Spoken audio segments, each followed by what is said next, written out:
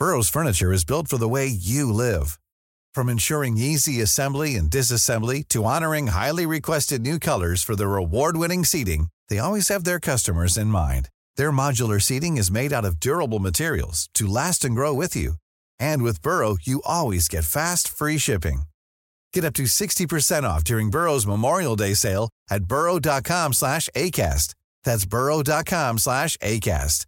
burrow.com/ACAST. It's that time of the year. Your vacation is coming up.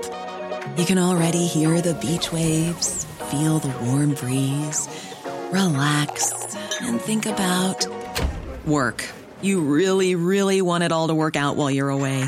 Monday.com gives you and the team that peace of mind. When all work is on one platform and everyone's in sync, things just flow. Wherever you are, tap the banner to go to Monday.com.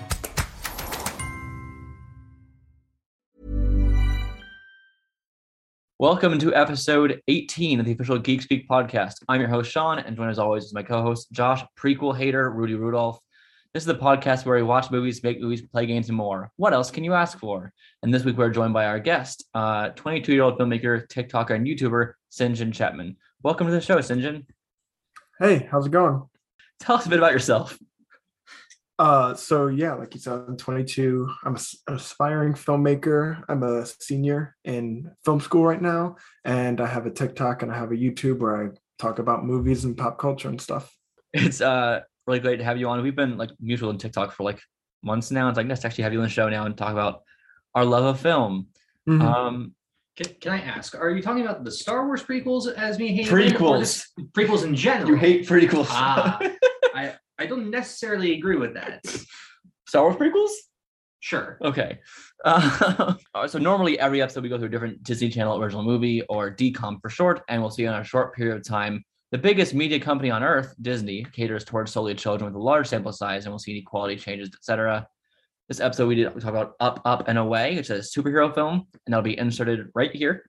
We interrupt your podcast with Sinjin, our guest, to bring you Up, Up, and Away. Wow. Like we said a minute ago, this is actually being inserted in the middle of recording. This is recorded days later. What do you mean? This is recorded at the same time. Crazy. Our guest disappeared? Of course. Or just being very quiet. Exactly. We will get back to the news with Sinjin right after this. Until then, we watched a Disney Channel original movie, Josh, called Up, Up, and Away. The last one we watched was Horse Sense. This one's different. Yeah. The basic plot of this is Sky High and Incredibles 2. Well, with very cheap costumes. And worst performances. Yeah. This villain has no flair. No style, nothing fun, but baggy shirts, that's all he needs. Look, the style of the early 2000s is there, but overall, it's a very... This is the first DCOM of the 2000s. And their first time doing a superhero movie. It's not great. Maybe their last. Yeah. I don't know. Josh, what do you think happened in this movie? So superheroes all exist in this world. It's a fairly normal thing. And this kid, his whole family has superpowers. Little sister has laser eyes. His brother is very fast and also has lightning. His dad is called the Bronze Eagle. He can fly and has strength and stuff. And his mom, she has speed, but only on the bike and strength. He does not have his powers. He is the black sheep of the family. He is a disappointment because he does not have his powers yet. But when he begins to think, I can lie about this, it gets him into a world of hurt not supervillains, when bad people decide they're going to use, how do I put this? Mind control computer discs. Mind control computer discs to make the earth greener to take over the world. No. They trick someone, I think, who program it to, in their eyes, make the earth greener. Still. So the villain, looking at Randy's best. Randy is the best character. We watched this with our roommate who had not watched any of the previous DCOMs because they were just curious what it was like. Like, this was a fun one. And yeah, it is fun. It's just like, I wouldn't say I had fun. I was just present. It's this one, I think, is one of the earlier target demographics age-wise than the other ones. But this came out the same year as X-Men, but I think in like January, so before X-Men had come out. So the template of how to do superhero movies well didn't really exist yet. There were ways to do it, but this film clearly wanted to do its own kind of thing. I think this is still a good step for superhero movies from where it was in time. previous movies. We have like the 90s Fantastic Four movie, which I've seen most of, and that's interesting. We have like the old like 70s, 80s Captain America, like trying to do, especially for like a kids movie kind of budget. They did it's okay. I wouldn't recommend it to children. No, There are better superhero movies aimed for children. I think it's also was made for toddlers. This one's, I think this one was made for like little children, but it certainly happened. Yes. Do we want to talk about? No, before we get started with the insanity, I want to talk about some of the filmmaking process behind it. There are many times in the film where a character either says or does something, but it happens off screen. But it's a thing that we should see. Like one of the first instances was the kid is practicing soccer in his room. His dad opens the door to walk in, say hi or whatever. He kicks the ball to his dad. We hear the dad get hit and fall down, but we don't see it. Now, why do we not see that? I don't know. But they clearly forgot some shots. And they do this many times. I don't remember any of that. That's fascinating. Yes. Basic plot. So the crux of the story is this kid is supposed to get his powers when he turns 13. 14. Why is his little sister able to have her powers so young? That's not explained because... Well, it's not supposed to happen at 14, but it's like by 14. By 14 is when it should happen. That's going to suck. So the story starts really he's at his middle school with his friend Randy and the soccer girl who he likes, likes him. They have it, but it's the kids rivalry. Like, I hate you. Secretly, I like you too. It's like Helga and Arnold. Crazy. You know Hey Arnold. I was about to ask who that was, and then I realized just Helga, just a random girl named Helga. That's why I was confused. They're at school, and then this like CEO tech billionaire like Lex Luthor type, who's not all like Lex Luthor, but like they're clearly modeling off that evil billionaire idea. But instead, his guy's like, we just wears baggy t-shirts and evil billionaire in millennial form. She was certainly something. And he comes to the school, give a presentation, and have these kids test this new software. It's just homework for them basically, but they just put a new disc and test and see if it works and report back. That's their idea. They do it every day or week. It's kind of unclear the timeline. The discs are the company is testing mind control. The idea is that their programmer made a disc. They told the programmer, we're going to use this to help make the earth greener and better and more healthy, and we're going to save the trees. For context, she knew this was mind control as well. Yeah, because the first test was just to have them all wear blue. Nothing more than that. And it worked. That was fine. But the fact that no one was just like, this is very weird. Right. So that's why I think that like she was more on board because it was just small mind control, I guess. Not that it's better. I mean, it is better a little bit. But anyway, of course, mind controlling children is not a great plan in general. Don't mind control your kids. I know if you have the ability to do that, don't do it. If you are, why? I want to know how you're doing it, though. I'm kind of curious. I don't think we need this information spread on our podcast. Anyway, the billionaire is like, we can do so much good things with this. But then he realizes that one of the kids' parents is superheroes, a bronze eagle and fast woman. I don't know if they said her name. They probably did. I don't think they did. And so he's like, let's give that kid a special disc and have him specifically get it to his parents. And they switch the discs and it's, crazy hijinks. We know it was him, though. It happened. Their weaknesses of superheroes is tinfoil. Stupid. The first instance we learn of their weakness is tinfoil. The friend Randy comes over. It's in the morning. He's like, we got to go to school. And the kid's like, oh, okay. By the way, here's some zucchini bread for your family. The whole family just backs up out of fear from it. I first thought that it was zucchini bread, that they were allergic, that zucchini was their kryptonite. And I thought that's stupid, but then it's tinfoil. Still very stupid. I think it's fine. How are they supposed to learn that tinfoil is a weakness? At least kryptonite is very specific and makes sense in the lore. This is tinfoil, a thing you buy at the grocery store. I don't know, man. Spider-Man, Superman, all of them exist in this world. Yeah, we'll touch on that. So at one point, Grandpa, the main kid, who's a really cool character, he's the one good person in this movie. He's also a bit of an idiot. Yeah, but he's a good person. Yeah. So the grandpa says, we just had dinner with Mary Jane and Peter and Spider-Man. Like, you did what? With who? They also mentioned Fantastic Four. And Superman. Yep. As well as Clark Kent. Yep. So, clearly whoever wrote this and made it did not know that there was a difference between the two universes. And also, I guess, DC and Marvel at the time was just who cares? You can reference superheroes all the time in movies. But this was specifically about superheroes, though. That is weird.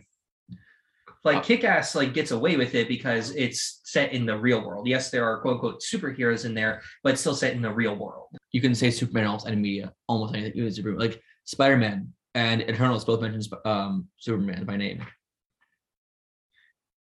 You're not Superman, you know. And then it's like, oh, are you Superman? No, there's someone else. Whatever.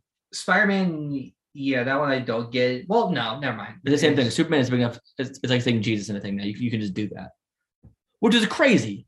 That Superman has Jesus status. Well, I mean, isn't it cool. also like in the comics that like DC Comics exists in Marvel and Marvel vice versa. yes, which is also kind of fun.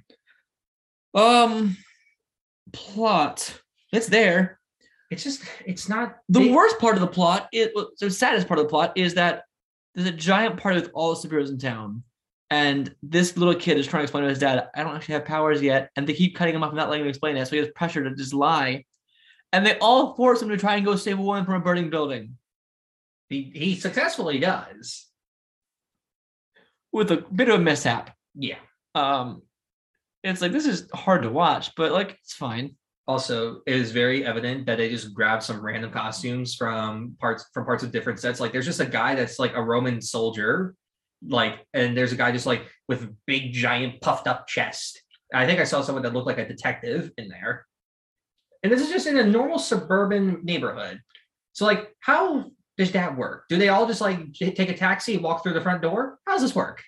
Yeah. It's nonsense. They're both very bad and also somehow very good at hiding their identity. The best performance in the movie was in the second half from Randy. It was the best friend Randy in the first half was like, I didn't hear it, kind of annoying. The second half is he goes batshit insane and he goes along with the whole superhero thing, and it's so much fun watching him have chaos. It was funny. There's a part in the chaos near the end.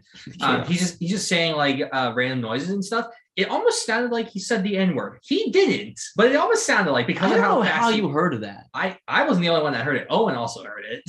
I heard nothing.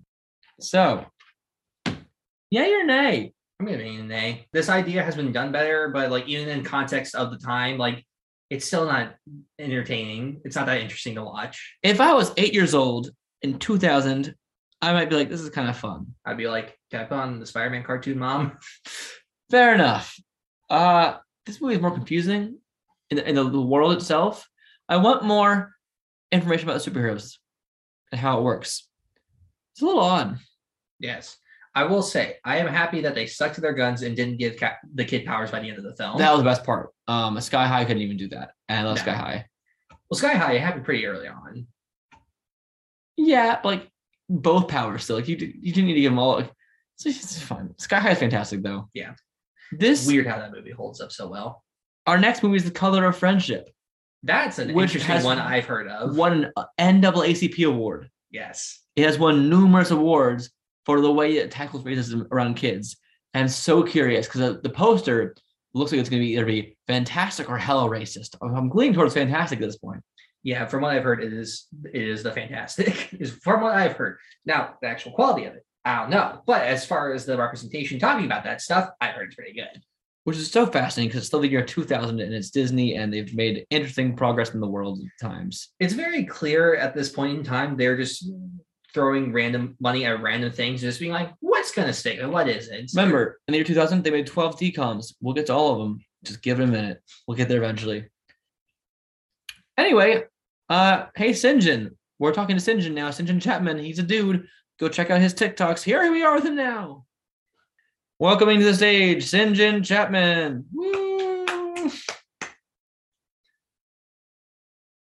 Is it time to go back to the news, Sean? That was a transition. Oh, there was a transition. That's why I just edited two of them. But isn't this transition now? St. John, he's back. This is called a bit. No, I was being completely real just at each time. Welcome us back to say hi, St. John. Josh, he's back.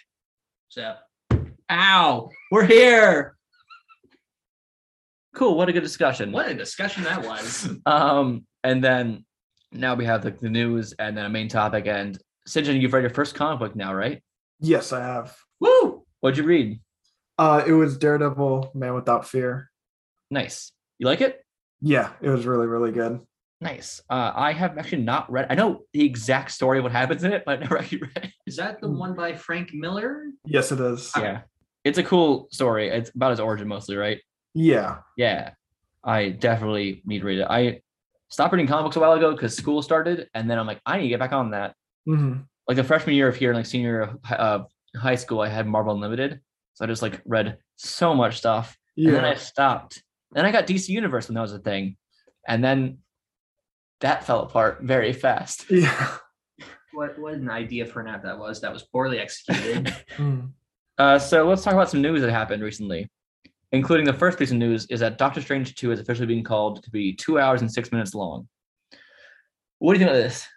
I think that it should be fine. Sam Raimi, I trust him as a filmmaker and that he'll tell what he needs to with this. And we've been getting a lot of really long movies lately, just in general. So to have something that's just like a crisp 2 hours, I'm fine with. I think he'll do fine with this. I know a lot of fans have been like having an uproar about it's not 3 hours long. How could they? I'm like, just calm down. I need to pee in a theater. Please let me pee. I think that the 2 hour runtime is good because I think 3 hours would be too much, even though this movie is probably going to be jam-packed with a bunch of stuff.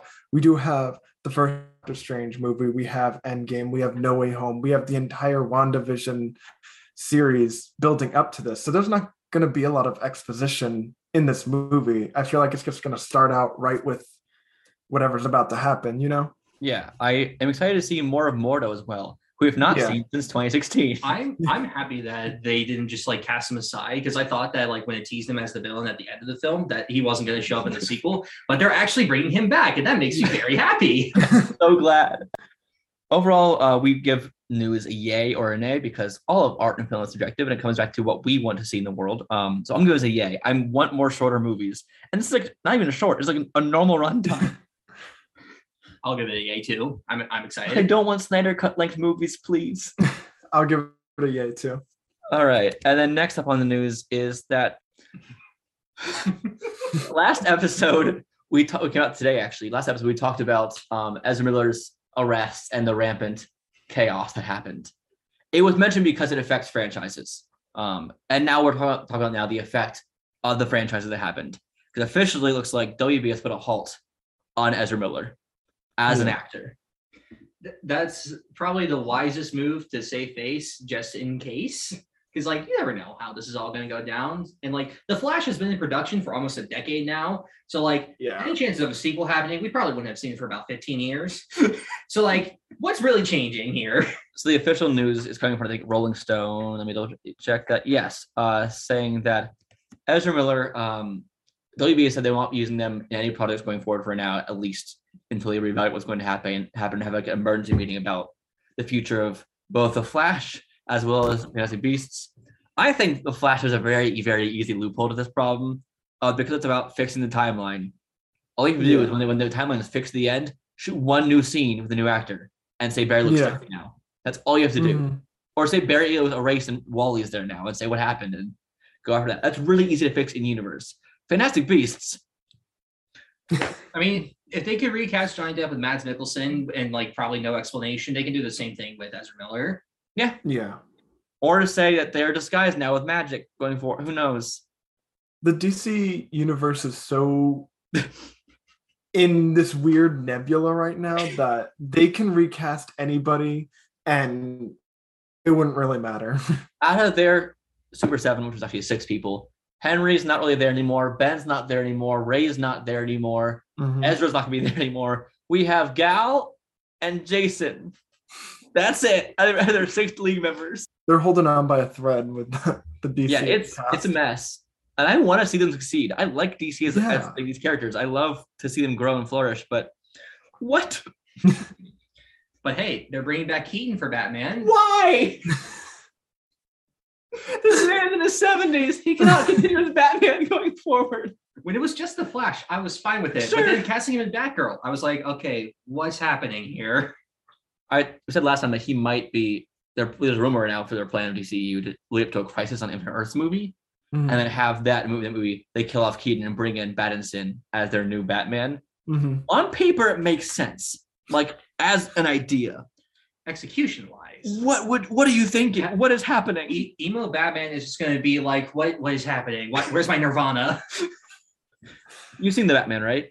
Oh yeah, great film. I think I don't know. I loved Pattinson. I love the Batman, but I do think it works really well only as a solo project because I feel like his interpretation of Batman isn't really the leader type Batman necessarily, and maybe he can grow into that. Yeah, but it's still like year 3. Yeah, but I'm just saying, like he has to go through some growth before he can become a leader or like a good member of a team like that. He still wears his sunglasses inside. He's got a bit of work to do. Yeah. So this Batman could get there in 10 years. Yeah.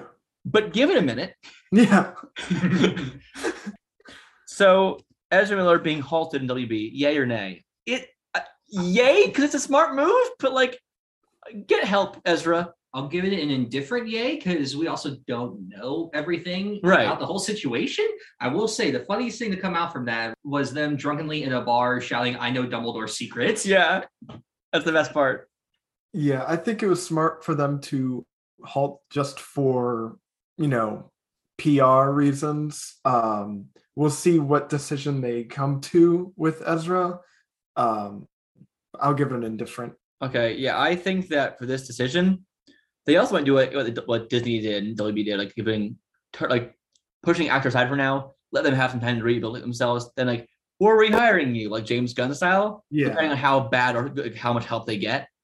Like if they could turn their lives around. We don't know. And like RDJ, for instance, we saw their entire life change. Like things can happen, but give it time. Yeah. Let them sit away for a while and come back when they've had a break. I guess it's good that the Flash got pushed back to next year, so that gives them time. Yeah. Okay. Next up is about recently a new game came out that you played a lot, the Lego Skywalker Saga game. Yes. Have you played it at all yet? Do you have this game? No, I don't have it yet. I'm so jealous. I want to have this game now. It is a lot of fun. Anyone that loves Star Wars of any kind, whether it's prequels, sequels, original, whatever, there's something to enjoy. It is a lot of fun. It's also very funny, which I was very happy with. Hearing that some people are just like ignoring the sequel part of the game is wild to me. Like you bought a game and you're ignoring a third of the content because you hate because you hate Rey or whatever. What? Insane. It looks really fun. Yeah, it does look fun. I remember I played one of the Lego Star Wars from like the prequel era, and I remember having so much fun with that one. Hopefully I'll get it eventually when I have money. Yeah, I understand the feeling. I loved both original Star Wars games and the complete saga, which is both of them. I missed the no dialogue completely, just the comedic energy of trying to come up with how to show what a scene is like without using words was always fun. I know you can have mumble mode on this, where you can turn off the dialogue and have just mumbling, but they're still mumbling the dialogue and they're still subtitles, so the cutscenes didn't change around it. I don't know. It looks cool though. Yay on more fun games for kids to enjoy Star Wars. Star Wars should be for everyone, not toxic people. Like that one TikTok where they're calling Rey an interesting word, which has gone everywhere now. Yeah, I made 2 videos on that video, and I'm already sick of it. I'm so done with seeing that video. I have it saved to make a response to. Like I don't care anymore. I'm deleting that. Yeah. Not needed. But yay, Star Wars. Here's news. Have you ever watched the Fast and the Furious series? I've seen 2 of the movies, and I don't know which 2. If that tells you That's fine. how much I'm in this franchise. One of my mutuals, Marlo, would get very upset with you over that. Yeah. Oh, cut that part out. Don't let Marlo hear. But I will say I've seen 1, 2, 4, 5, 6, 7. I think that's all I've seen. It was in a span of about 2 days. It was a fever dream and a blur. They were like one movie of nonsense, and I don't know which was which. I do know that at one point they drove cars through skyscrapers in Dubai. That's one of the ones I've seen. Nice. I've seen that one. I've seen one where someone dies by a plane. That was 6. Cool. I have seen them I might all. have seen that one too. I love the series. So the news about this is that Brie Larson is joining the Fast series in Fast 10 alongside Jason Momoa, who's also joining. As someone's brother? He is the villain. People are joking that he'll be like another long-lost sibling of Vin Diesel, but there's no confirmation on that yet. I think Brie Larson should be also a villain. The long-lost sister of The long- He's already got a sister. Well, let's have another sister. Jason Momoa and Brie Larson are actually twin brother and sister, and they're the long lost brother and sister of Vin Diesel. They met in space. But I'm gonna be yay to Brie Larson joining this. This is so much fun. I love this series, and the more insane it gets, the better it gets in my eyes. And like having Jason Momoa and Brie Larson join, it's gonna be even more fun now. Every time we talk about this, I keep reminding people that this series started out with stealing DVD players. That was the first plot of the first movie, is we were stealing DVD players after drag racing. Mm-hmm. And now they went to space in F9. I am fine with this. And there's a spinoff of their superheroes. Sort of, it's weird, but yes. But yay on Brie Larson doing anything. She's awesome. Indeed. Yeah, I think both Brie Larson and Jason Momoa are great additions to it. They're both great action actors. I want to see Brie Larson bring the energy she did from Unicorn Store into this, because that film was a nonsense fun blast. I want that again. I just want all of Jason Momoa's dialogue in this to be all of his like loud yelling from Justice League, like my man, my man, hell yeah, yay. Have you ever read or watched Percy Jackson? I've read the first book of Percy Jackson. I'm not a very big reader, but I've read the first book, and I've seen the two. There are only two movies, right? Mm-hmm. Yeah, I've seen both of those. I'm reading the first book right now. Mm-hmm. I was reading it before this was like a huge show being announced. I was like, I'm casually picked up, like, this seems fun.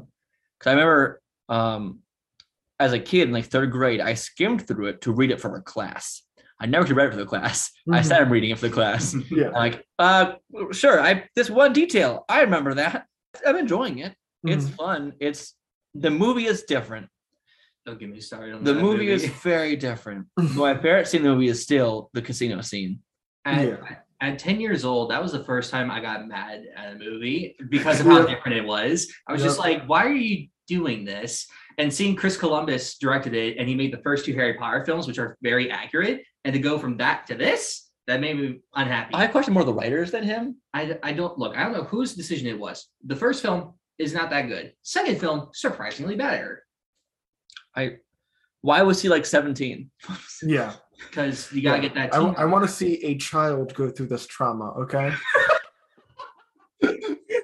Show me the 13-year-old crying right now.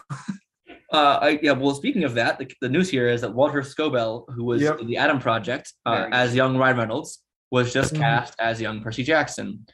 Why has young Percy Jackson. Oh yeah, he's age accurate of the correct age Percy Jackson. I like that he looks, besides like dark hair, exactly like Percy. He has like the curly hair. He has like the youthful nature, obviously. But like I have not watched Adam Project yet. Have you? You said you watched it. I've watched it. He was fantastic in that. He very much played off a young Ryan Reynolds very well. He's great at playing a smartass, but he's also great at like having a lot of heart to him. So I think that he'll be great for Percy. I have heard him in interviews, and the amount of just like bullshit sass he gives everyone is fantastic. It's so Percy. He has the entirety of Deadpool 2 memorized. I know. It's great. And I think the best part of it is that Percy Jackson is so different character-wise from the book to the movie in personality. Like, he is sassy, rude, like conceited, and like trying his best. And then Logan Lerman is just like, I'm here. Let's go on an adventure. Movie, he's just like, what's going on? Why am I here? Who are you? Why am I here? And they have to follow these like weird like little crystal balls in the movie that like guide them, like the Triforce. It's so weird. And this is just like, it's just like finding the Horcruxes, and it works so well. I love it. The book so far is really fun. There's some nonsense stuff in it for sure. Like, I don't know how a giant echidna monster was disguised as a dog, or how the satyr hid his leg so well, or the centaur who was in a wheelchair. The answer is carefully. Did you enjoy the first book though you read? Yeah, I really, really loved it. I want to read more, but I have like really bad ADHD. All of my entire bookshelf is just a bunch of books with bookmarks in the middle of them, because I just cannot finish a book to save my life. But I loved of what I read. I loved it. And I did go through a Greek mythology phase where I was insufferable in middle school. So I did like the books. Are you happy with this casting? I am. I saw the Adam Project. He did really, really good. And they also cast what is probably then Luke. An actor posted on Instagram a page of the script. And it had on there was Percy, Grover, and Luke were the only dialogue. And the actor was like 16, 17, so he's probably going to be Luke.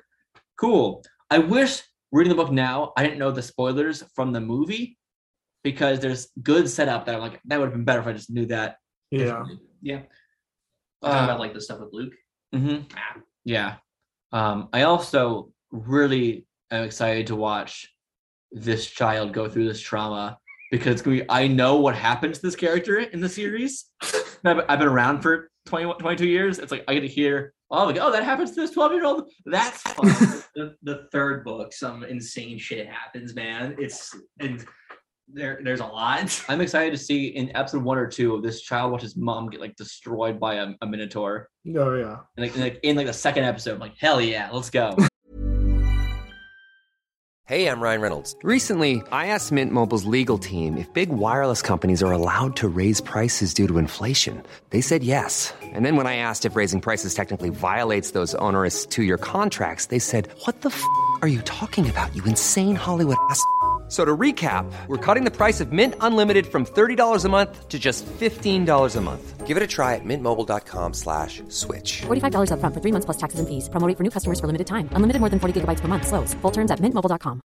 Ready to pop the question? The jewelers at BlueNile.com have got sparkle down to a science with beautiful lab-grown diamonds worthy of your most brilliant moments. Their lab-grown diamonds are independently graded and guaranteed identical to natural diamonds. And they're ready to ship to your door. Go to BlueNile.com and use promo code LISTEN to get $50 off your purchase of $500 or more. That's code LISTEN at BlueNile.com for $50 off. BlueNile.com, code LISTEN. Burrow is a furniture company known for timeless design and thoughtful construction and free shipping, and that extends to their outdoor collection. Their outdoor furniture is built to withstand the elements, featuring rust-proof stainless steel hardware, weather-ready teak, and quick-dry foam cushions. For Memorial Day, get 15% off your Burrow purchase at burrow.com/ACAST and up to 25% off outdoor. That's up to 25% off outdoor furniture at burrow.com/ACAST. Hiring for your small business? If you're not looking for professionals on LinkedIn, you're looking in the wrong place. That's like looking for your car keys in a fish tank. LinkedIn helps you hire professionals you can't find anywhere else, even those who aren't actively searching for a new job but might be open to the perfect role. In a given month, over 70% of LinkedIn users don't even visit other leading job sites. So start looking in the right place. With LinkedIn, you can hire professionals like a professional. Post your free job on linkedin.com/people today. I think each season will be one of the books, by the way. That's probably how they'll do it. Yeah. So that's fun. Smart. So yay, Walter Scobell. Yay, Walker Scobell. That's Walter. Yay. Next up is news about the MCU. There's always news about the MCU. It's never ending. Sam Bailey and Angela Barnes are set to direct the Ironheart series for Disney Plus. Ryan Coogler will be the executive producer. So I don't know what they've directed, honestly. I am appreciating that there's not white men directing the series. Yes, that's a plus. That is what I wanted for this so badly. Ironheart, if you don't know, is a 16-year-old Riri Williams, after the passing of Tony Stark, inherited some of the Stark tech and became her own Iron Man kind of character. And she's really cool and badass. And she leads some of the Avengers, like Young Avengers team, and it's really cool.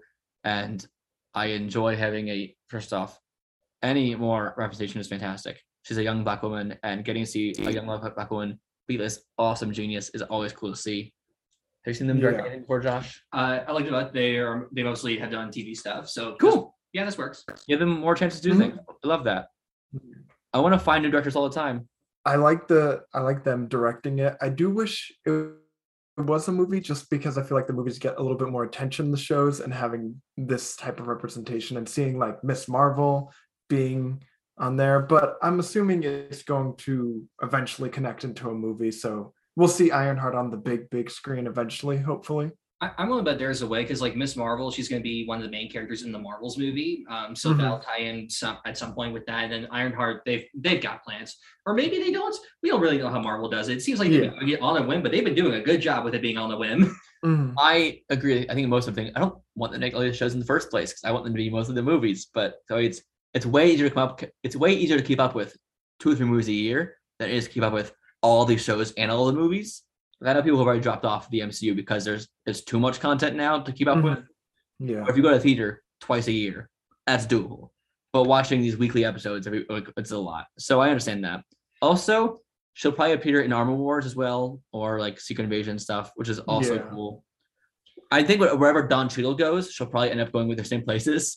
Wasn't there like a report that she was going to make her first appearance in some other show or movie first? Yeah, I think she's appearing in Armor Wars first. Okay, but have they started filming that yet? I have no idea. I'm not Kevin Feige.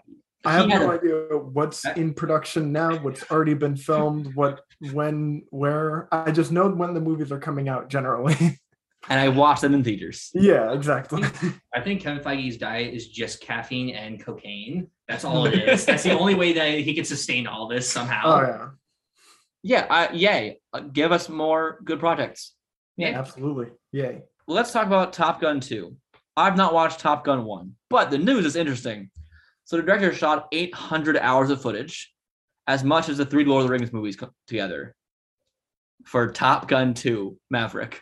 I mean, it makes sense because they filmed all like the jet and flying stuff practically. Like that was all done realistically, and that stuff goes very fast. It's very hard to get the accurate shots. So like it makes sense. I'm not saying that it's insane, but I'm saying it makes sense in the very least. I think 800 hours is still a bit extreme for that. Just my takeaway. Well, we also don't know how long the film itself is yet. 800 hours long. It's in real time. That's certainly a choice. Have you watched the first Top Gun? Not yet, but I've heard it's Have you? No. Cool. I've heard it's one of those like 80s classic movies, and I'll see it before the sequel comes out. I don't like Tom Cruise, so I don't want to watch him in things. Yeah. He's kind of not my favorite person. But the sheer audacity of saying we're going to make as much footage as the Lord of the Rings trilogy. I don't think that was their intention. It just happened. Who is the AD scheduling this? Yeah. What is their brain like? I feel so sorry for them. Just like, okay, we've done 12 hours. How many shots did we get? 6. Yeah, apparently one 12-hour day was 30 seconds of footage in the film. And that's... okay. I cannot handle that. Like, you've worked on film sets before, right? Yeah. How does it usually go for you? What do you mean, how does it go for me? Like timeline-wise. How many shots do you have you either stuff that you've directed or been on other sets? What's the timeline of how many shots you usually get done? So the stuff I direct, I'm not a very do 50 million takes type of director. So mine tend to be on the shorter side. I also am very prepared all the time, of course. So it doesn't usually take me that long, but when I was on like big sets, I would like lose my mind with how many times they shot the same scene, and it just took forever on a lot of the bigger sets. So yeah. I've done sets to go 14 and 15 hours, 16 hours. Like, that's too much. I also want sets to go like 5 hours. Like, that's way better. Let's just have time. My sets, like, one day is usually about 8 to 10 hours because it's pretty standard, like industry standard, and I try and get as much done as I can one day. And then shit always hits the fan, and things always go wrong. You prepare as much as you can, and it's like, cool. We weren't expecting these things to happen. Awesome. Yeah, last weekend, I was DPing on a short film, and the entire film was set outside. And the last day, the entire time before lunch, we didn't get a single usable shot because there were dogs barking and kids screeching in their backyard, and we didn't get one shot with good audio. So then after lunch, apparently the kids went back inside, and we just like, get the shot, go, go, go. I'm giving this news a nay because I feel like despite doing things practical, it's still too much for Top Gun Maverick, a movie that is a sequel movie that came out like 30 years ago. I'll give it a day because it has now really piqued my curiosity. Okay. Like, when I see the film, will it have been worth it to have this much footage? Like the amount that they've gotten? Yeah, it kind of reminds me of like Avatar, like James Cameron's Avatar. Like the wrong Avatar. There's still people excited for it. Like, I know people like Top Gun. Avatar too. That's the thing. I know people like Top Gun. I know people like Avatar, but are they like super excited. The better Avatar. Oh yeah. I think like the fans of the first Top Gun will obviously be excited for this, but like, our generation, we haven't really seen Top Gun that much at all. So like anyone that sees it will be going more for Tom Cruise because of like the Mission Impossible films. Yeah. Have you watched anything with Emma Mackey in it before, Josh? Yeah. What do you watch there? Sex Education, great show on Netflix, and Death on the Nile, very Met movie. But existed. But yes, Sex Education, if you haven't watched it on Netflix, very good. She's great in it. And I love the fact that she's now cast in the Barbie movie. That's the news. Because the joke on the internet since Sex Education came out is that she looks just like Margot Robbie. And now she's in the with Margot Robbie. So now it makes me curious. Is she playing like a other version of Margot Robbie in the film just for this one joke? Maybe it's a bunch of Margot Robbie lookalikes who are all like just Barbie dolls. Have you seen Emma Mackey in anything yourself? If I do, I don't remember. All right. Well, she's been cast in the Barbie movie. This movie is, no matter what I hear, is a yay for me because it's Greta Gerwig directing. It's a satirical Barbie movie about femininity, starring Margot Robbie. That's a cool premise to me. Yeah. I'm so down. I did see Death on the Nile. Comedy role again. You saw Death on the Nile? Yeah, that's what I've seen already. I'm so sorry. It was fine. It was It was enjoyable. How long did it take you to figure out who the murderer was? I don't think I've ever watched a murder mystery and guessed correctly. So never. I didn't figure it out until it actually revealed. I never get it, but I think I was so bored throughout the movie that I was just looking for anything, and like I was just like, is it really this person? It can't be. And then when it happened, I was just like, oh, it was. And I guess it. Yeah. Oh no, that's a bad sign. I appreciate the mustache on Kenneth Branagh though. I love that they gave the mustache a backstory. Wait, they did? They did. It's great. Yeah, the mustache has a backstory. Now I need to watch this movie for that one reason. So yay on Emma Mackey joining Barbie. Yay. All right, and let's go to some Kevin Conroy news that surprised apparently the whole internet. People didn't know he was openly gay. I didn't. I didn't know that. Yeah, he's been openly gay for like over a decade or something now. Oh. But Batman voice actor Kevin Conroy will be writing a segment for the DC Pride this year, a comic special with art by Ajitya Bidikar, I don't know how to pronounce the name, I'm so sorry, and Jay Bone. The segment is called Finding Batman, and it's described as a personal story. Conroy was one of the first openly gay men to play a superhero, so it's going to have basically his own voice and the story of how he found the character and what the character's like, and that sounds really cool, actually. Yeah, that does sound cool. Yay. Yay. So, yay? Yeah. Cool, that's the news.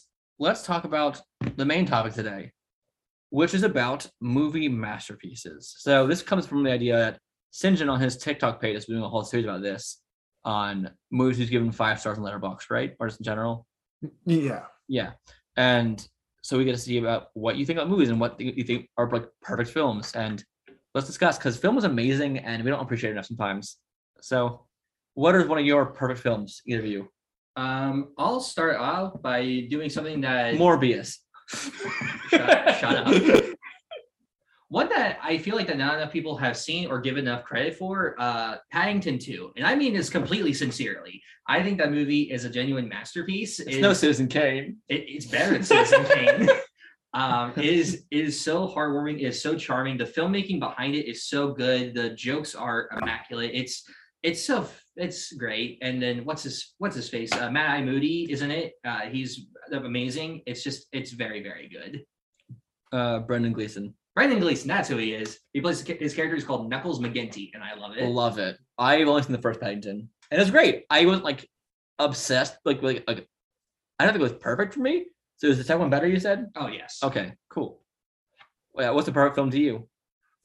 So obviously that's a tough question. I'm gonna go with Into the Spider-Verse because I feel like one criteria, this isn't the only criteria for a perfect film, but one of them is doing every part of the filmmaking process amazingly, like sound, visual, cinematography, acting, like everything. And I feel like Into the Spider-Verse, every single gear in the machine of that movie is absolutely perfect. You know what I mean?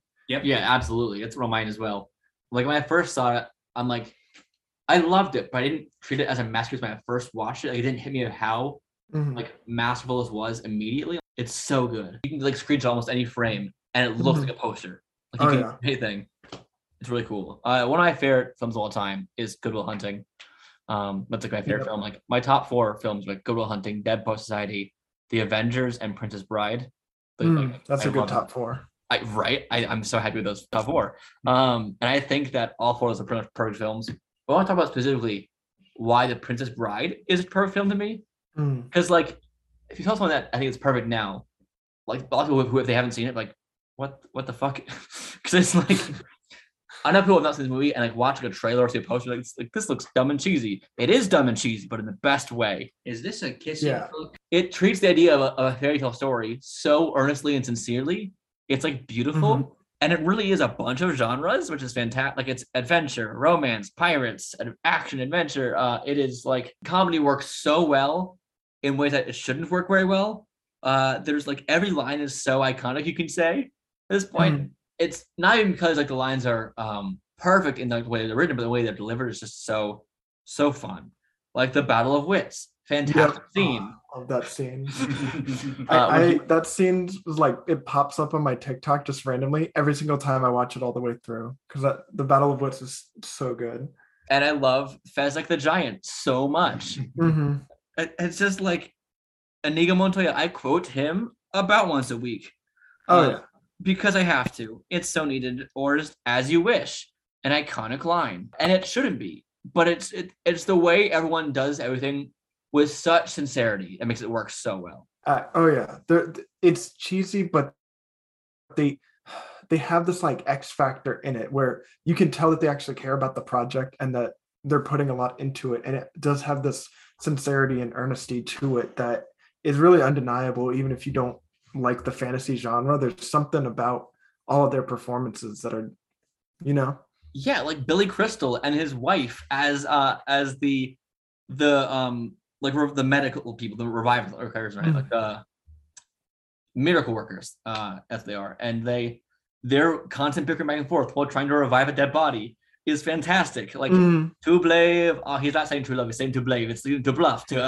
He's gambling. He lost some money. Like it's just they take moments that could have been a simple miracle worker reviving a body and like sling a sweet, but instead let's throw in a marriage problems because it's funny. There's really small details that just work so well, and the director is a New Girl as Jess's dad. Yeah. Oh my god, I watched New Girl for the first time like last year. I binged all the way through it, and I saw the name Rob Reiner pop up in the credits. I was like, that name sounds familiar. And then I look it up and I'm like, wait, he was in The Princess Bride? Who is he? And I was like, he directed it? And then I was like, oh my god, that's Rob Reiner. Yeah. It's a very, very good movie. And I remember when the lockdown happened and it was announced that Quibi was remaking The Princess Bride. I was very worried on multiple levels, but then it turned out that it was just like a whole movie version of it, just like with like tons and tons of celebrities playing all the different parts. I was just like, okay, that is a genius idea. And I watched it. I got Quibi, not for that. But when Quibi was alive, I had watched it. And it's very fun. I think you can find it all on YouTube now, I think. Yeah. But yes, it is very enjoyable. I'm shocked at how well put together it is for when it was made and the budget and like the genres they're trying to accomplish. It shouldn't have worked, but it's so beautiful. So what is another movie masterpiece in your eyes? So another thing that makes me feel like a movie is a masterpiece is I call it the post-masterpiece stare. It's when I finish a movie, I'm just staring at the wall like, holy crap, that was amazing. And there's so many like technical things that we could talk about why a movie is amazing, but sometimes it's just like a movie punches you in the gut and you just sit there in awe of it. One of those is Moonlight. That's probably, I'd say Moonlight, dare I say, the best film ever made. That movie, wow. I was so like stunned after I watched that movie, and it's perfect in every way, in my opinion. Yeah, that movie is phenomenal. I first watched it freshman year of college, then I watched it again junior year. First time, like, this is an 8. It's pretty great. But it didn't hit me again. So like once I've gone through more pain, I went through like 2 breakups in between watching it again. Ooh. And watching this sincere, tender love and this growing pain, always like as a whole, this movie is just, it's so beautiful, and We watched it. First time I watched it was for a class with him, actually. I love it. I first saw it after it won the Oscar for Best Picture with the whole La La Land fiasco. And at that time, like I was still like getting into film, and I didn't like fully know like what makes films like work really well, what makes them like not work really well. And so I saw it, I was just like, okay, this is good. I think the structure of it, I think is neat. The 3 actors, I thought that's cool, but I didn't really like fully get it when I first saw it. And then years pass, and I see it again for that class, and then I watch it again. I think during the lockdown. I think I was just like, oh, now I get it. Now I really like it. And it's weird when you can watch a movie multiple times and you can keep like appreciating more details as you go on. What's a movie masterpiece for you, Josh?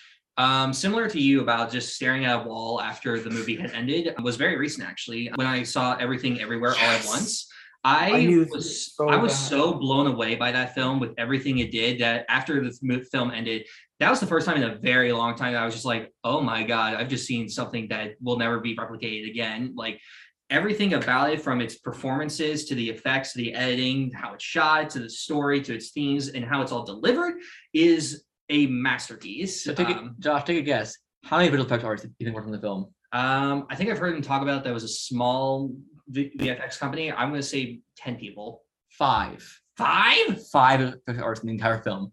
You could argue 7 because directors also did some stuff themselves, but actual VFX artists, 5. What? That's incredible. Oh my God. Phenomenal. You have to watch it. Like immediately, you have to watch it. It's so good. Yeah. The next time I have a day off, which is basically like 3 years from now, probably watching it. No, it is. I'm hoping to watch it maybe this Sunday if I have time. Broke me the best way. Yeah. I've not seen a film as sincere as this in genuinely heartwarming, like appreciating life in so many years. Yeah. The rock scene.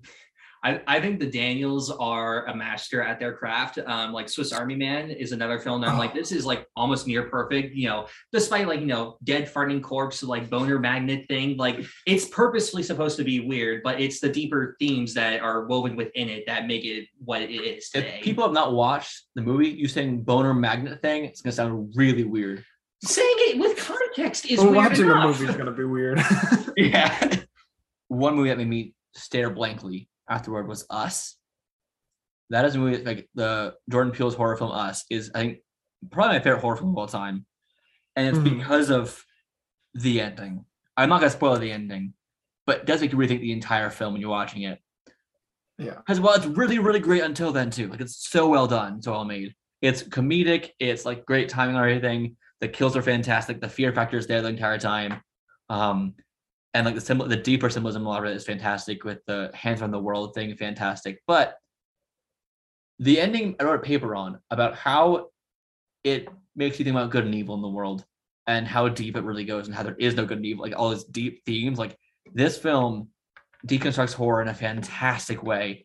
And I want more films to be as bold as this. I think Jordan Peele is like one of the best auteurs of the modern age. He's only made 2 movies. Like, what a flex, honestly. But yeah, both Get Out and Us were incredible. Nope is like, I'd probably rank it in my top 3 most excited movies. What I mean? I don't know how to word that. It's weird though, because the Nope trailer and poster do not excite me, but the movie itself is exciting me because I've loved the other 2. It was so. I'm sorry. Go on. I was just gonna say it really excites me because it's kind of going back to the marketing for Get Out. Because like when that was marketed, I didn't know what to think of the film, like what it was trying to go for. Because I saw Jordan Peele was making it. I was just like, but he does comedy, right? Am I supposed to take this seriously? Am I not supposed to take it seriously? Yeah. It's like he's going back to the ambiguity of that. I'm like, okay, I'm trusting you on this. You made 2 really good films. You got my trust here. Yeah, when they released the poster, I saw the title was Nope, which is just so bold of a title. And then I saw directed by Jordan Peele. I'm like, I'm watching it. I'm watching this movie. You don't need to give me any other advertisements. You don't even need to give me a trailer. I'm watching this movie the week it comes out, Exactly. So what is another movie masterpiece for you? Another one I made a video on is Spirited Away. And that movie is like literal magic. it's one of those movies where like you can talk about it all you want, but you just need to experience it. If you haven't watched it, it's an experience more than just watching a movie. No plot, just vibes. Yeah, literally.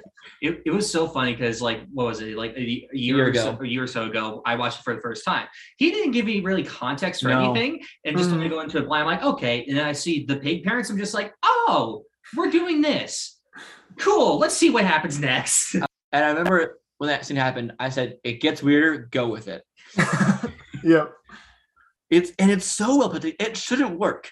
Like on paper, none of it makes sense, but it's beautiful. Describe two different scenes from it, and people will be like, "That's in the same movie," and you'll be like, "Yes, it's in the same movie." Chihiro is fantastic. Yeah. Every character is so well done for it being like the story itself is actually really simple. As a kid, I didn't get it.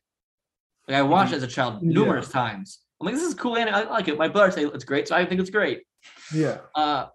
But when I was an adult watching it, like I didn't watch it in years when I watched it with you. I'm like, this is just like mind-blowingly good. Yeah, I think it's really interesting that watching it as a kid, like a lot of kids will enjoy it, and it's made through the eyes of a child. And I think that childlike innocence is a big factor in the movie. But watching it as an adult with retrospective of your own childhood makes the movie more impactful somehow.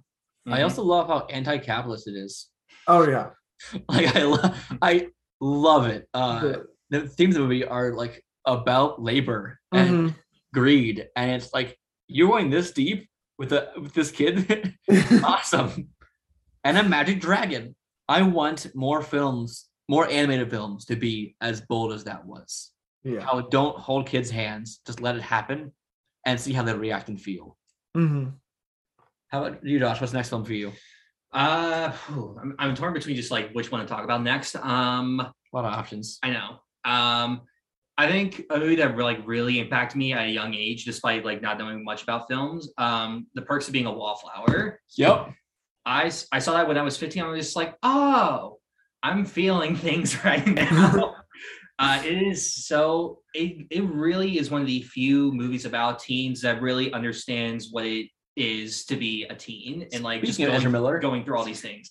And yes, despite all of Ezra Miller's things that have happened recently, their performance is one of the standouts of that film. But I think Logan Lerman's performance in that is amazing, and just it's so subtle in so many ways. But like from the way that it's written to how it's directed, it's so good. It's got Katara in it, Mae Whitman.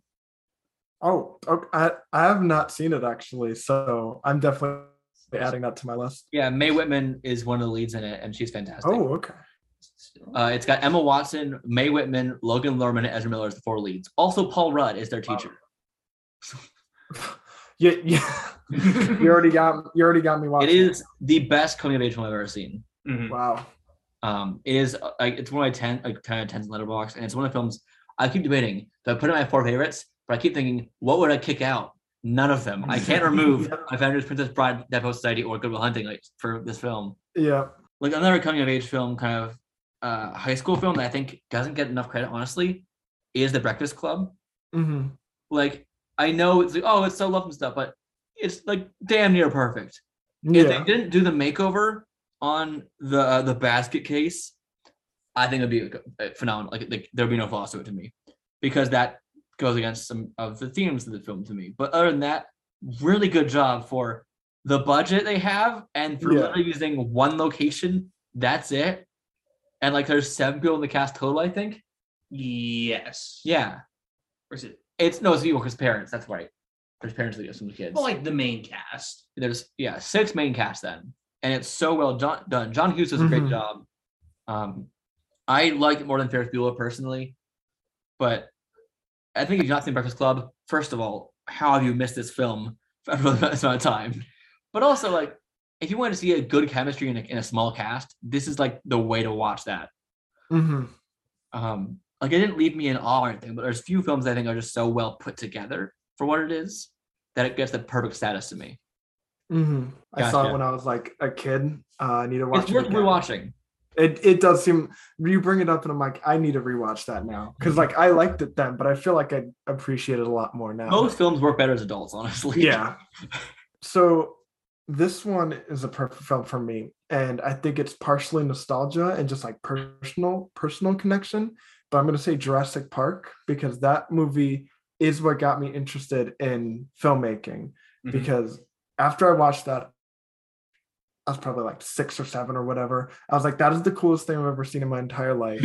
I'm going to watch every single special features on this movie and article written about this movie and all the ways that they did special effects in it, and just learning about that, the animatronics and then versus the CGI and how they did that sparked my interest in the process of making films. So like the filmmaking itself rather than just enjoying watching it. So that is a really important movie for me because it sparked my interest in filmmaking. I first watched that in 3D in a theater when I was like 11 or something.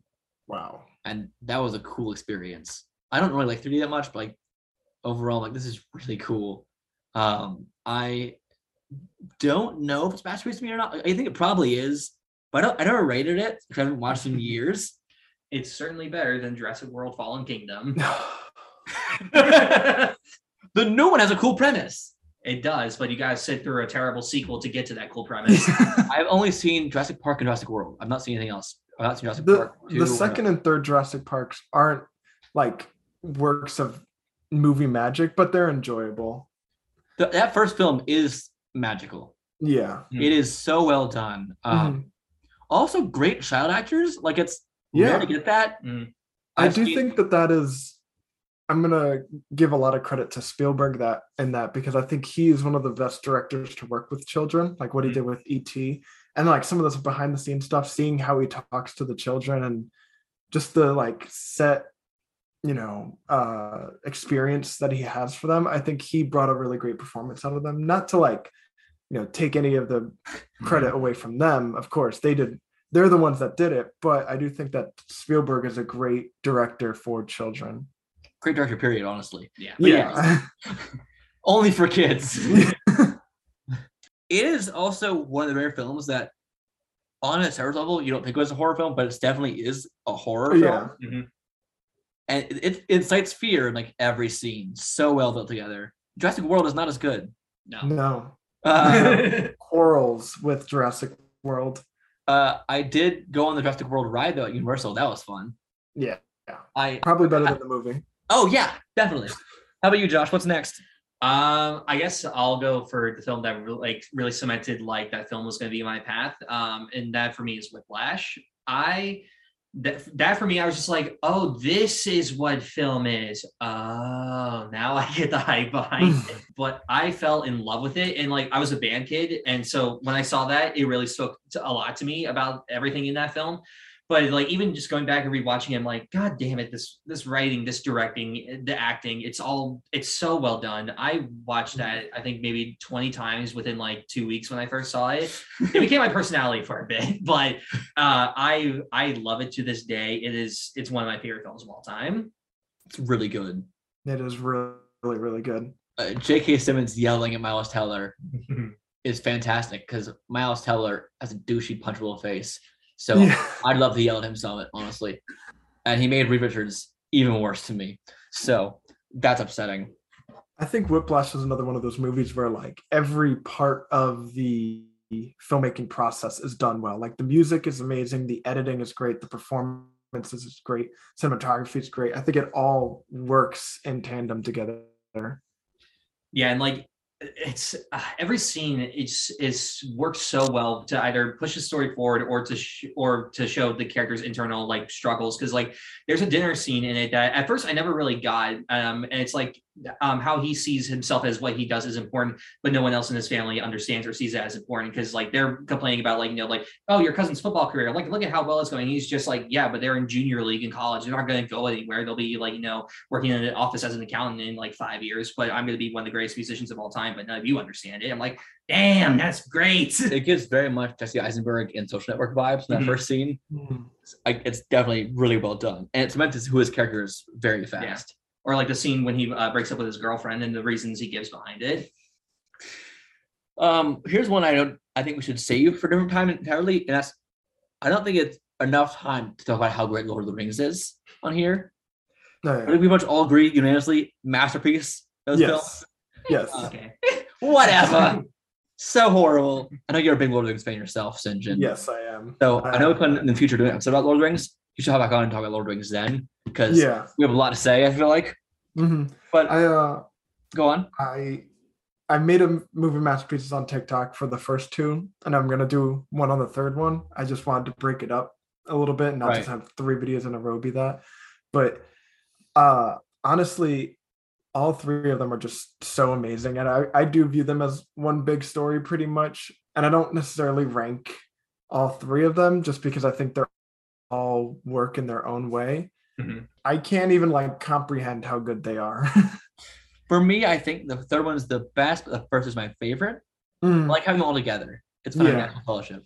I last year for its 20th anniversary, the Alamo Drafthouse put them all back in theaters to watch them all, and seeing it in theaters just blew my mind because when they came out, we were infants, like we couldn't have seen them in theaters. So getting that chance, like I was just like, oh my god, these films are so good. What the fuck? Well, I mentioned for next masterpiece animated films, because I feel like animated films don't ever get enough credit, and that's specifically WALL-E and Inside Out. I think are both perfect films. I have no qualms with either of those. I need to give WALL-E another watch. I haven't seen it in years, just seeing it all the way through. But I remember liking it. But as a kid, I was just like, what's this film doing? Like, it's a cute robot, but like, what's it doing? But then like, what is love? Then Inside Out is one of those. I saw it when I was 15. I was just like, I'm feeling things again. Watched Inside Out right after a breakup, and I felt things. I watched Inside Out 3 times in the span of a month, and that was interesting.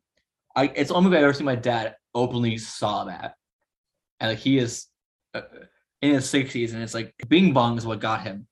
He gets everybody. And like this, because he was sitting there next to his oldest son and his youngest son, and it's like this is just pain. But WALL-E specifically, the visual storytelling in the first like 40 minutes are beautiful. The dancing in the sky is so gorgeous. The only thing that's weird about the movie is they have an actual live action cameo in the movie from the president. Yeah. It is live action, and it's really weird. It is weird. I don't know why they do that. And also similarly, because we can talk about this forever, I think we all agree Last Jedi is pretty fucking amazing. I knew it was great. I kind of went with the internet's complaints about Finn's and Rose's story, like on the casino planet, whose name I keep forgetting, that just kind of like broke up the pacing. Then rewatching, I'm just like, it doesn't break up the pacing though, and it's necessary. What is with the internet? I agree. Yeah, that's 10 to me. When I first watched it, I remember coming out of the theater and telling my girlfriend, like, that's the best Star Wars film. And then like the week after, I was looking online, and I was like, oh, I'm the only one that has this opinion. I guess I should change that. And then I went through like a month or 2 phase where I was like, oh, maybe The Last Jedi isn't that good. And then I kind of had this reawakening, like, wait a second. No, I did like this movie. Why am I letting these people dictate how I feel?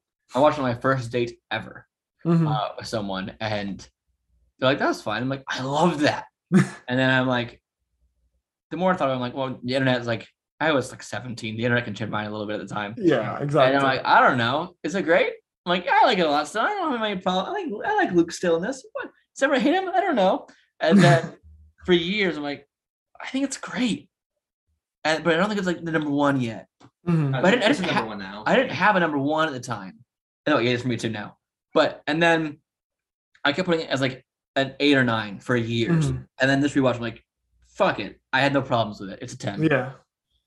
So what is another masterpiece in your eyes? One that I think is probably one of the best sci-fi movies ever made, Arrival. Ooh, Yes. I Yep. love Arrival. And that was one of those movies where like I was like, oh, Denis Villeneuve, I've heard some good things about him, have no idea what the movie's about, and just threw it on. And then like 2 hours later, I was like, oh my God, I need to watch that again. I don't know what just happened. And then I watched it like the next day again. I was like, I kind of know a little bit more, but I'm still confused, but I still think it's amazing. And I've seen it 3 times now, and every single time it's still I've seen it amazing. once all the way through. I watched it in my English class in like junior year of high school. We were talking about like language and how it can change and manipulate and stuff. We watched the movie, and we had to then write a review. once that ending hits you, it's like, oh my God. Oh, okay. All of time and language. Okay. What? I desperately want to rewatch it. The only Denny films I've seen are that and Dune. Mm-hmm. And I want to see Dune again because I am so mixed on Dune. I know you love Dune. Mm-hmm. My mind goes, it's okay, it's great, it's terrible, all mixed together. Yeah. I don't know where I stand on Dune. Yeah. But Arrival just blew me away. Mm-hmm. And one of my like random interests is linguistics. I love watching videos and like reading stuff on it. And I watched Arrival like after I was finished reading this thing about changing your perception on language and that it's not just words and that it's more just portraying concepts. And I thought that was really interesting. And then like the next day I watched Arrival and it couldn't have been more perfectly timed with that movie. Josh, thoughts on Arrival? Absolutely love it. I've actually only seen it one time, but I've owned it for years. And I'm like, I need to rewatch this. And for some reason I don't, but like there's so much of the movie that has constantly just stuck in my brain and has never left. Same. Like the opening alone, like is just perfect. And then the ending, when I finally got, I was just like, oh my God, that's so cool. Also, we have Lois Lane and Hawkeye in it. So that's fun. Mm-hmm. Josh, how about you? What's another one? I'll go for another Denny film. And that's Blade Runner 2049. No, it's next to you. Look, we talked about Arrival, so it was going to happen. But that to me, I think is better than the first film, which I know is a controversial thing to say. Words. Yes, words are hard. Everything from not just a technical standpoint, but from its story to its characters to how it's directed, it is unlike any other sci-fi film. But Jared Leto's in it. You know, surprisingly, that doesn't destroy the film. Well, I thought it was when I first saw it. It doesn't, which is a weird thing. That's what I hear so much is that Jared Leto somehow doesn't ruin the whole movie. And so I'm like, okay, maybe I'll check it out. If you want an actual good performance from Jared Leto, I know it's hard to say. Dallas Buyers Club. Oh yeah, Dallas Buyers Club is good. But yes, and I think that for you, for finding your love for Dune, I think you need to see. I think you need to see Blade Runner 2049. I think I need to see the other half of the movie first. Okay, see the first film also. The first film is good as well. No, I'm saying part 2 of Dune will give me more love for Dune. Because watching half movie to me, I can't know if I have a feel of the whole movie yet because it's part 1, 2. Aside from that, though, Blade Runner 2049, I've been telling you for years you need to watch it. It is very, very good. I love good movies. Denny, I like his visual style a lot. Oh my God, it's so good. Like 2049, my brain is just going back to it. It did blind me in Dune in watching in Dolby, from bright sands to dark room, constantly back and forth. But other than that, it was very pretty. When I watched Dune in theaters, the theater that I went to isn't the greatest, and the lights like didn't turn all the way down. No! So a lot of the dark scenes, I just could not tell what happened in a lot of them, and I'm like, did a character just die then? Like, I feel like, what's going on? And then it's like bright sand again. I'm like, I don't know what just happened. I could just give for perfect films all of Edgar Wright, but I'll give one specifically, and that is Scott Pilgrim versus the World. Oh yeah. Oh my God, every piece of that film comes together beautifully. Yeah. Every scene is memeable, first off. It's so well put together. The visual language of that film is insane. Like, what is real, what's not, doesn't matter. Yeah. And I love that. One of my favorite things in the entire movie is simply just the, first off, vegan police, but specifically this moment where it's the way Edgar Wright shoots his visual storytelling. It's, what's the character's roommate's name? What's the roommate's name? Doesn't matter. Kieran Culkin's his actor. So Knives comes up the door and it's, hey, is Scott here? Breaks through the window, just left. And it's fantastic. That's one of my favorite things of the film. But I think my favorite section of the film is Chris Evans. Lucas Lee. Yes. Lucas Lee. And it's solely because I've seen him as Captain America now. So to see him just do a complete 180 and be this ultra douche, it's so funny to me. And the fact that he came out like literally the same year or a year apart? A year apart. A year apart, yeah. So he was shooting Captain America as this was coming out. And that's phenomenal. Yeah, I love Scott Pilgrim. I love I know people I know hate Scott as a character. I'm like, yes, that's the point. He's the person. I think Michael Cera was perfectly cast in that movie. Absolutely. So much. I love that you get told how much you look like him. And I think it's hilarious to me. Oh yeah. In your comments. All the time. Do you see it at all? I see it a little bit, Do you but see it? It's a little bit like in like how your face is structured, but like not like overall. Like No. I don't see Michael Yeah. Cera. I think you sound more like him than you look. yeah, I think that's fair. But you guys seen School of Rock, right? I've not. I've seen bits and pieces of it. Yeah, same. Okay, well, this will be quick. Jack Black's roommate in it, Ned Schlebley. I was just told I look like him, and it's not flattering. I know that one kind of hurt me when I was told I look like Ned Schneebly. But I think one of the best parts of Scott Pilgrim is also you punch the highlights out of her hair. You punch the highlights out of her hair. And that can work and make sense in this insane plot. Yeah. Also, the movie has Captain Marvel, Superman, Captain America. Yeah. Like a bunch of future superheroes are in this film.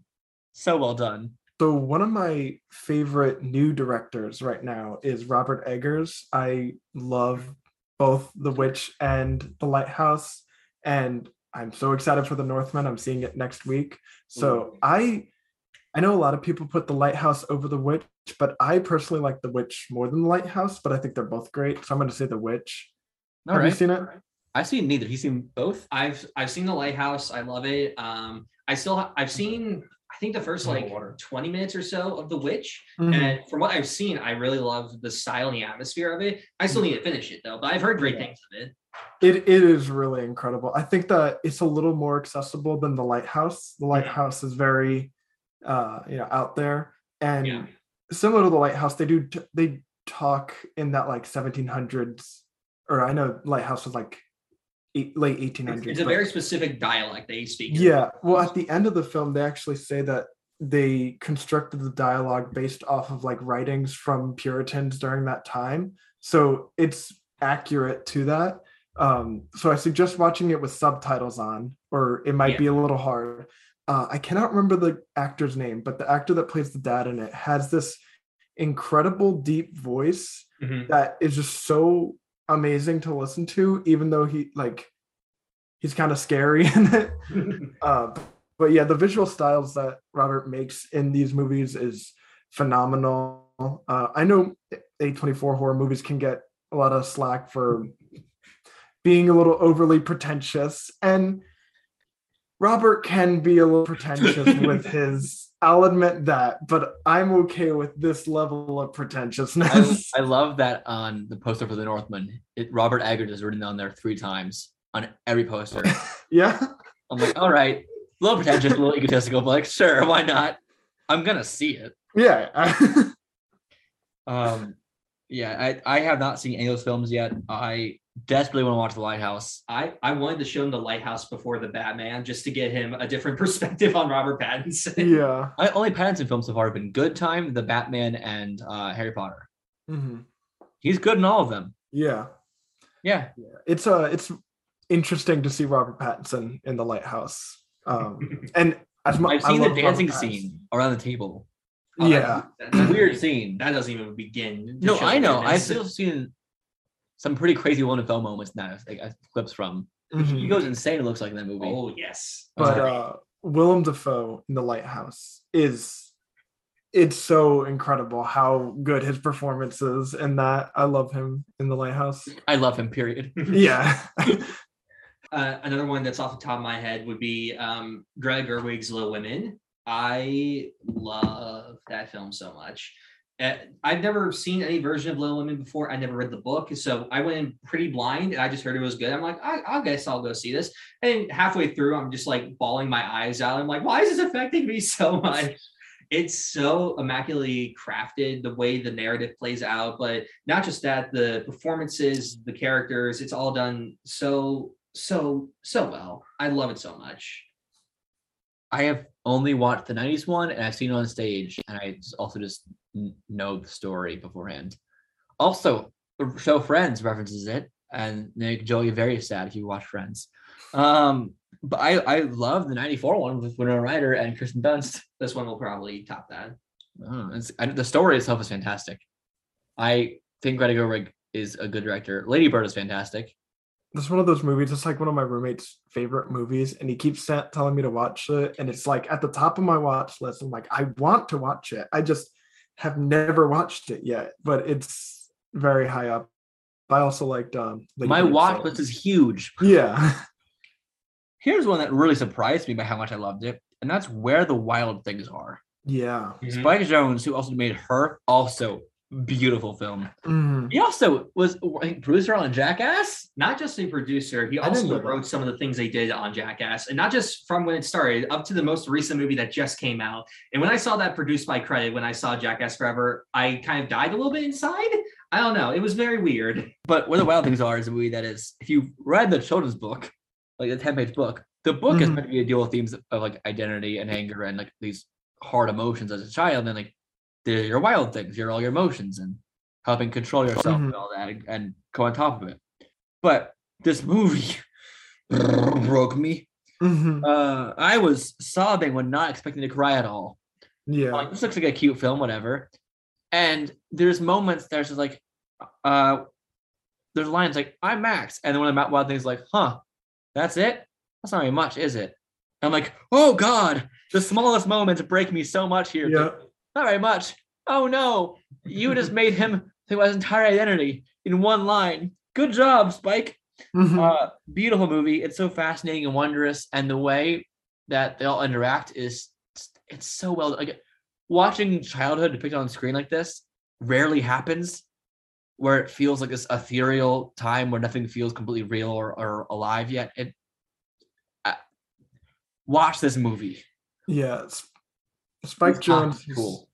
Spike Jonze has such this like idiosyncratic style that's like really interesting, and I've seen Her, Being John Malkovich, and Where the Wild Things Are, and they're really interesting, and they seem to take these very abstract concepts or very like high concepts that don't seem like they would translate very well into a film, but he somehow makes it work. And honestly, adapting Where the Wild Things Are is such a ballsy move. Like, I wouldn't know how to adapt that into a movie, but he did it, and it's incredible. Yeah, I saw this in theaters when I think I was 9 when it came out. I did not get it at all because I thought it was going to be like the book, like very simple and not complex. And like, I didn't get at all what it was going for. And it also like creeped me out a bit at certain times. And I was just like, I'm not liking this experience. Then I go back and I watch it like a year ago. I'm just like, oh, now I get it. It wasn't really made for children to see because they won't get it at all. Well, it's funny, the book itself is also really complex, but then children to see the shallow monsters. That's all it's like. It's just. Yeah, I had the same reaction. I watched it when it came out in like 2009 or something. Yeah. And I was like, what? And then I watched it like a few years ago again, and it just like clicked, and it was like, oh my God. Great film. And St. John, do you have a last one to say before we move on to the next topic? Sure.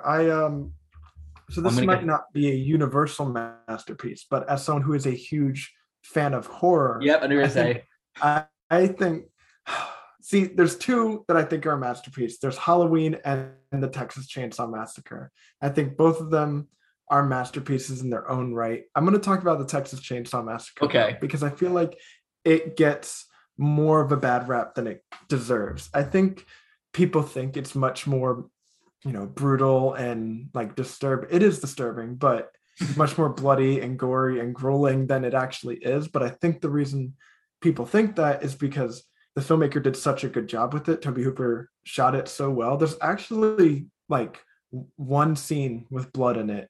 There's not a lot of blood. There's not a lot of gore in it.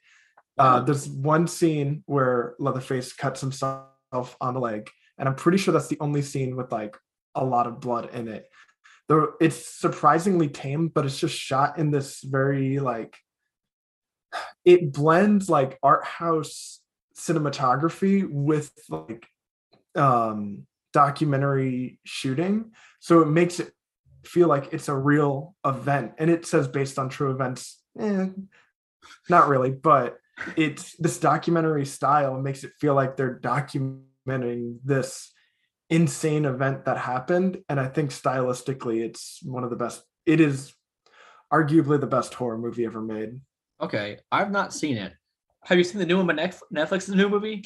Yes, I have. Did it upset you? Yes, it upset me. The trailer was enough for me to be like, yeah, no, I already can tell this is gonna be bad. Yeah. So I know you also love the first Halloween. Yes. We don't love it. Okay. How does it feel to be wrong? I have mixed feelings on it. But we watched it for the first time together, or is it your first time or no? That was my first time seeing it all the way through. Yeah. Mm-hmm. But we watched it around Halloween. But like I can see like the craft behind it. And like it's kind of you got it, especially in today's time, like when you have so many amazing horror films that have been made since then, you kind of have to go with the perspective of seeing like when it came out, that was the first of its kind and how much it influenced everything else that came after it. And I think we kind of viewed it more from the today perspective of it. And so I think the next time we go through, we kind of had to turn that part of our brain off and turn it on, just like look at it for what it is. I was trying to do that. I was just not scared enough. Like I didn't think the fear factor was there strong enough for me. I could think if I was in a theater when it came out, I definitely would be a lot scarier. But like in general, first off, I know John Carpenter wrote the score for it, but using the same score the entire time really pulled me out. Like the same few chords, like the entire time. Like okay, it reminded me of Zack Snyder's Justice League, the Wonder Woman theme that was constantly used of the chanting. Yeah. Like, okay, take a second. Any other notes, please? Like I think it's a bit dated for sure, but it's still well made. Yeah. I think that one of the things going for me and why I like it so much is it was the first horror movie I ever saw. And I was probably like 8 or 9 when I saw it. So I think that has an influence on why I love it so much. Because it was like my first introduction into the horror genre. And it was also a lot of people in the 70s introduction into the horror genre. So I think that's why it doesn't feel as dated. And last Halloween, I showed it to my fiance and she hated it. She was like, that was stupid. Michael Myers isn't scary. He just walks at people, like just walk faster than him. I'm like, my thing is also teleporting. Like he's clearly teleporting. More Halloween Kills. Oh my god, he teleports so much in Halloween Kills. I will say that that original Halloween a lot better than Halloween Kills. But Halloween Kills, I think is more fun to watch for me. Is that a good thing? I don't know. I hate Halloween Kills so much. It's not good. I gave it half a star on Letterboxd. That movie made me irrationally angry in the theater. See, I think Halloween Kills is a great comedy. Yeah. It was hilarious. If I hear Evil Dies Tonight one more time, I think my brain's gonna explode. Oh my gosh. Shoot him in the head at the end. That might help you a bit. We actually did an episode of the podcast about Halloween Kills specifically because we watched the first Halloween, then we watched 2018 Halloween, and then we watched that one like in the span of a week, or I think 3 days, whatever. And like I love 2018's Halloween so much. Yeah, it's the best of the sequels, I'd say. I think it is an amazing. Like, what's weird to me is I'm not loving any of these films, like absolutely loving them individually, but like now I'm kind of obsessed with the lore of Michael Myers, and I want to dive into the weirdness, like him and Laurie Strode's whole dynamic. That's nonsense. Yeah, I know. I did a lot of research into it because for the podcast, I talked the timelines and how it's so confusing and muddled. Weird. You need a graph in order to understand the Halloween. I drew a chart. Yeah, a flow chart for it. Yeah, I can understand that being a masterpiece though, the first one. I definitely can. It's just for me, I don't think it doesn't hit me as hard as I think it would want it to. Yeah. Also, the idea of this he doesn't look intimidating in the mask in that movie to me. Just that mask, there's a jumpsuit like this while looking around. Well, I have a theory that he doesn't know how to drive or how to reverse, because in all of the movies he's in a car, he never goes backward. He just stops and goes forward again and loops around because he can't drive backwards. He never learned how. He never went to driver's ed, so I get it. Going forward, easy. He's just like, how do I go back? How do I go back? Just drive forward. That's our podcast today, y'all. Thank you so much for listening to this episode. Sinjin, where can people find you? So on TikTok, it's Sinjin_Chapman. And then on YouTube, it's Sinjin _Chapman. Crazy. Pretty easy. And you also can all email in the show at podgeekspeak@gmail.com or tweet us at geekspeakpod or #geekspeakpod. We will reply to all your comments, questions, concerns, If you just want to bully us, that's fine. We'll respond to it on the podcast in a very kind way and thanking you all. I'm not agreeing to the bullying. I will bully you anyway, Josh. I'm not agreeing to this. And you can find Josh where? TikTok at Rudy_the Film Nerd. YouTube, Josh Rudolph. Every place he has a platform on is a different name. Because it's all started at random different times. I am on TikTok, That Nerd Theater. I am on Instagram, That Nerd Theater. On Twitter, I'm The Theater Nerd because That Nerd Theater couldn't fit. Thank you so much for listening. Have a great day and watch these amazing films I mentioned earlier. Go check out these films. If you want to hear more about movie masterpieces, Sinjin has a whole series on it on his TikTok. Go check that out. Thank you. Bye. Planning for your next trip? Elevate your travel style with Quince. Quince has all the jet-setting essentials you'll want for your next getaway, like European linen, premium luggage options, buttery soft Italian leather bags, and so much more. And it's all priced at 50 to 80% less than similar brands. Plus, Quince only works with factories that use safe and ethical manufacturing practices. Pack your bags with high-quality essentials you'll be wearing for vacations to come with Quince. Go to quince.com/trip for free shipping and 365-day returns. Even when we're on a budget, we still deserve nice things. Quince is a place to scoop up stunning high-end goods for 50 to 80% less than similar brands. They have buttery soft cashmere sweaters starting at $50, luxurious Italian leather bags, and so much more. Plus, Quince only works with factories that use safe, ethical, and responsible manufacturing. Get the high-end goods you'll love without the high price tag with Quince. Go to quince.com/style for free shipping and 365-day returns.